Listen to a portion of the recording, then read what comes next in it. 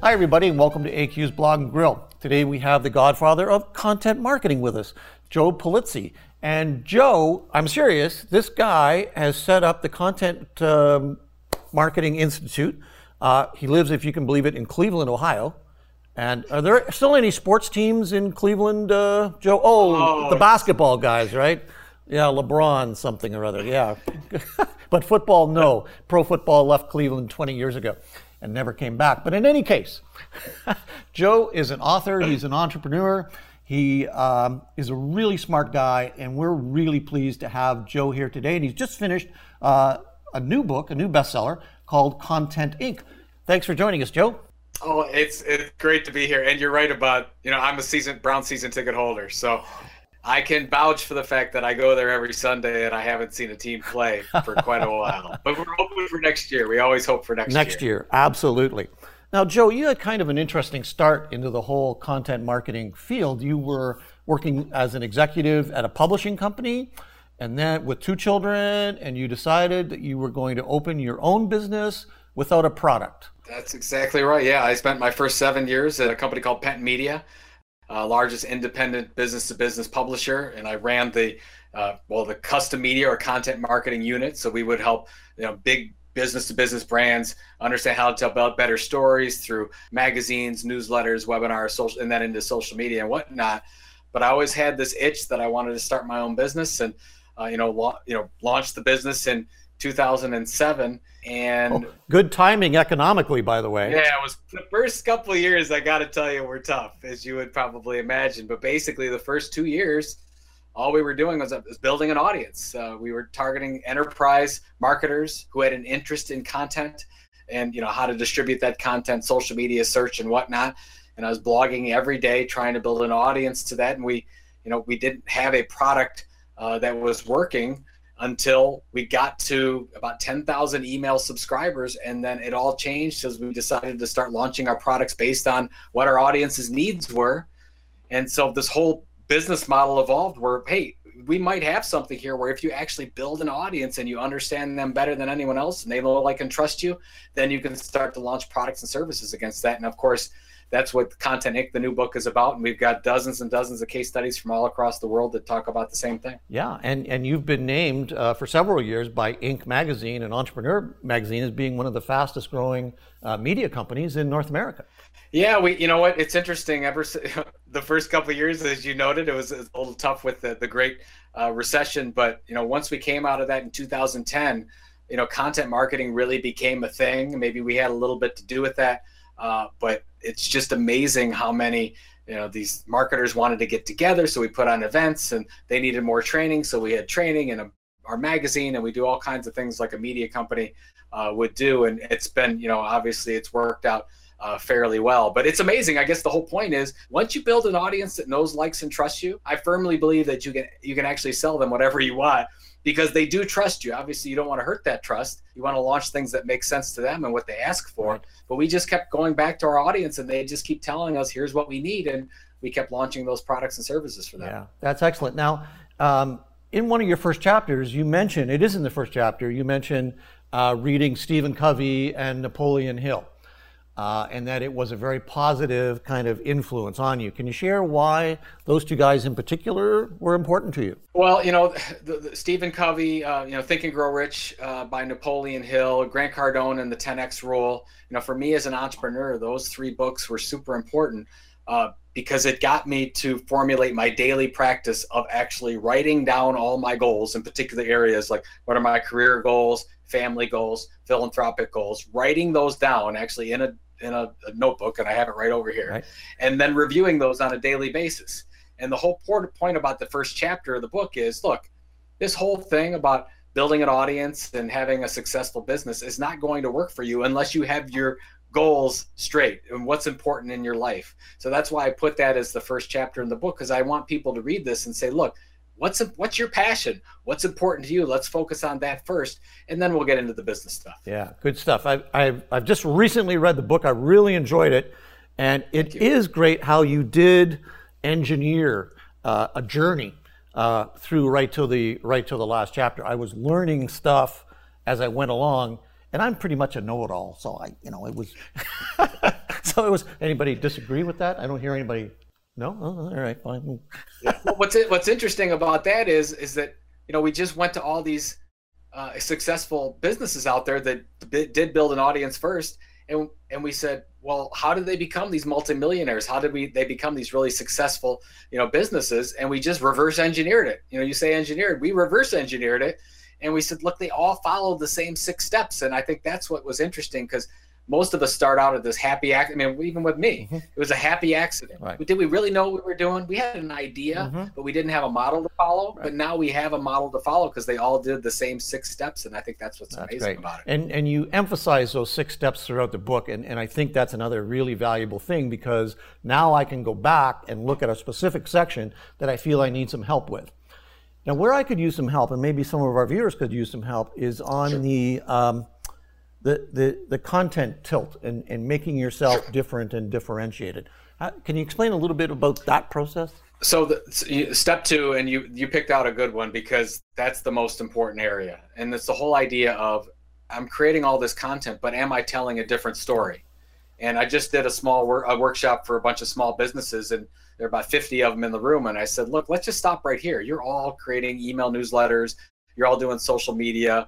You're creating all kinds of content. Are you really telling a differentiated story? None of them were. They actually admitted to me, like, no, we're not. We're creating content that's just like everything else out there. And that's 99% of businesses out there.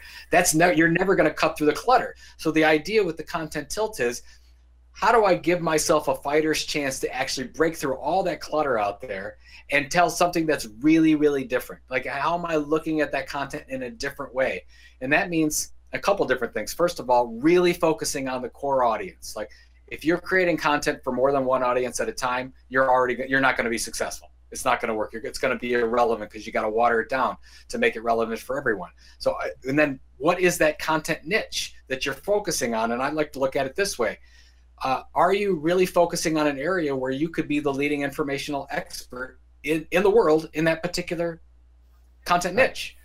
If not, you've got a problem. So if you said, let's say pet supplies, for example, let's say, I'm a pet supplies company, I'm going to do a blog on pet supplies. I'm going to say, well, I think some little companies like Petco and PetSmart with billion-dollar budgets are going to not give you a chance to break through the clutter. What if you were a pet supplies company that targeted pet owners, specifically dog owners that like to travel with their pets in recreational vehicles in an area of, let's say, Southeast Florida? You're going to say, whoa, is that niche? I'm going to say, no, that's right.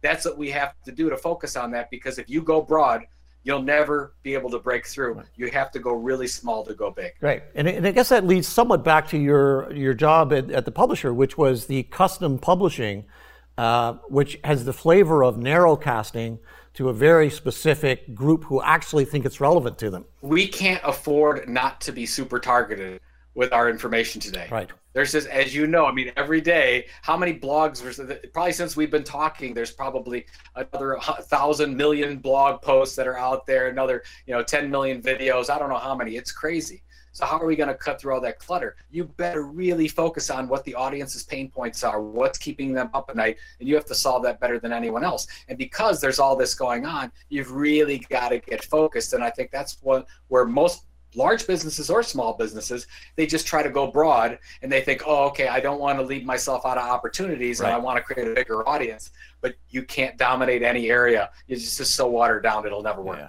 Great. Now, chapter 17 is on social media integration, and you chose a quote which I think is very certainly resonated with me, and I think other people who want to really do good content marketing, and that is a quote from Simon Mainwaring, who is the We First branding guy. And you say, social media is not about the exploitation of technology, but service to the community, which to me just seems so important. And then you go on to talk about it in 17. So what was your inspiration there? Well, I mean, that quote really sums up the entire chapter well, because we talk in that whole chapter, we talk about how can you serve your audience. Basically, you want to be a utility. You want to be useful. It's never about you. So we even talk about it's one of the exercises in the book about this 411 mentality. And that means, let's say that you're posting something on Twitter. So for every 6 tweets that you send out, 411. One can be something about your products and services. One can be your content, your blog post, your amazing podcast, whatever the case is. And then one of those is the four of those, that's for people's information that you're sharing, that you're actually building a community, that they're sharing something relevant to your audience, but you're really being inclusive. And that's how you build these relationships, these networks that really work well. And I think if you're just sharing stuff that's from you all the time, or you're talking about your products and services, it's not going to work. Right. Nobody cares. Nobody cares about our stuff. They only care about themselves. Sure. So you better be solving those pain points in everything you do. Yeah, I mean, what's the old line that the people are tuned into the most popular radio station in the world, which is WIIFM, what's in it for me? Which doesn't make them selfish or self-centered. It just makes them self-enlightened, and they know how much time they have. And that's everything, right? I mean, that's if we focus, and that's why those content breaks down that we send out as businesses, because we want to share our stuff about our products and services. But because consumers can ignore us at will, yeah, you have to create something they care about. So if it's about your products and services, they don't care about it, you're going to be ignored. There you go. Okay, so Joe, what's the difference in your mind between social media and content marketing? Is there a split between those things? Are they together? Oh, social media, don't get me wrong, can be great. You can set up listening posts there. It's great for research. But if you don't have a content marketing strategy that focuses on a particular audience that actually adds value, what are you going to put in through the pipes of social media? All right. Social media doesn't work without having something substantive to say. Right. And that's the problem where, let's say, when I was around for this, it was 2005 to 2009, like the big heyday as social media started to grow. Everyone was focused on the pipes, but nobody focused on what went into those pipes. Right. And now they're all coming back saying, oh my gosh, we actually have to have something important to say. Yeah. The pipes don't work unless you have something in them. Good show. Well, Gary Vaynerchuk's been on the show, and Gary says something very wise and blustery, of course, which is if content is king, context is God. I would give it. Well, I can't disagree with anything Gary said. Well, it wouldn't do us any good. But he would say it much more excited than I was, and I'm sure he had his hands going out about and doing his thing. Yeah. I mean, but you're right. I mean, content without reaching the right person at the right time in the right situation doesn't make any sense at all. So that's what we have to that's why if you focus everything on building audience and really serving that audience, it's got to be much better than starting out with, I've got to sell more widgets. How do I use content to do that? Really what we want to say is, who's our audience and how do we serve that audience? Right. And then maybe if we do that really well, they'll be open to our products and services. Now, you did a blog post recently on predictions for 2016 and content marketing. It was the CMI 40 plus post. Yep. And you predicted three things before you opened it up to the other experts.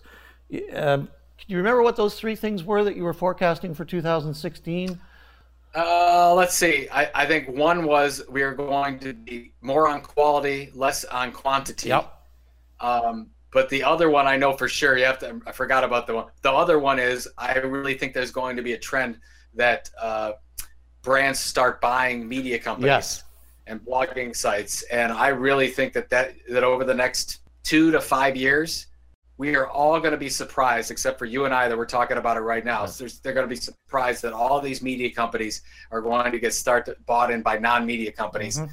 And it's going to happen whether we like it or not. I'm not saying it's good or bad. Right. I'm just saying it's going to happen. Yeah, and the whole idea of native advertising is just going to become bigger. I'm not sure it's going to become better. Well, if I'm looking at native advertising and I'm a brand that might buy some, I'm looking all in. I'm saying, oh my gosh, I've got these media companies that are opening up their gates. They've never offered these things before. I mean, we went from 0 to 75% of publishers offering native advertising programs in the last 5 years. Wow. That's amazing. Yeah.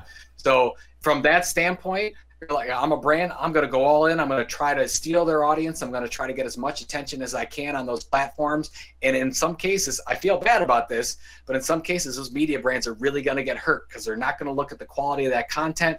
Brands don't care about what happens to that media company, and it's really, really going to hurt some of those media brands. But if I'm a B2B or B2C company, I'm looking at it as, yes, I should look into this. And if I'm a publisher, I would be very wary to give up all my credibility and say, oh yeah, sure, Mr. or Mrs. Company, you can come in and say whatever you want on my platform. Right. You have to look at it the way Wall Street Journal and New York Times does. They have very strict guidelines for their native advertising. And if you don't in your media company, you're going to be in trouble. Yeah. Wow.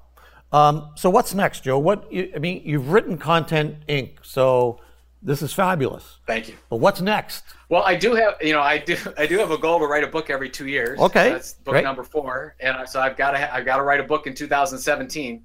I'll probably be my first fiction novel. Wow. And I've already started working on it, and but I want to do something different from that end. But honestly, my work is not done. I mean, I travel about 120, 130 days a year. Wow. And I'm speaking to crowds all about content marketing. And because the success rate, the effectiveness rate for content marketing is still extremely low, I've got a lot of work to do. It's obviously not working. I got to keep getting out there and talking to marketers about what they need to do a little bit better. So hopefully they'll read the book and they'll listen and whatever, because I feel bad that so many companies are doing this and they're not finding success. I think there is a right way to do it, but they're just not getting that information yet. Well, you're a tremendous evangelist for good content marketing. So thank you.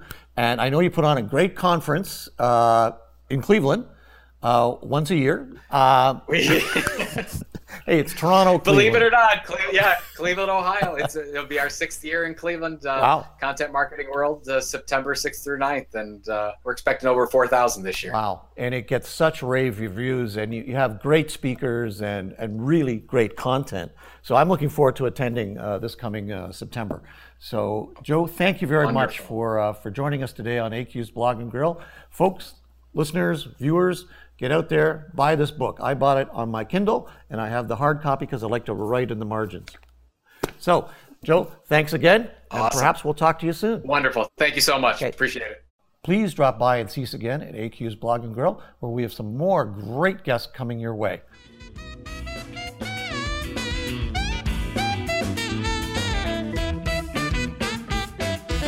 AQ's Blog and Grill.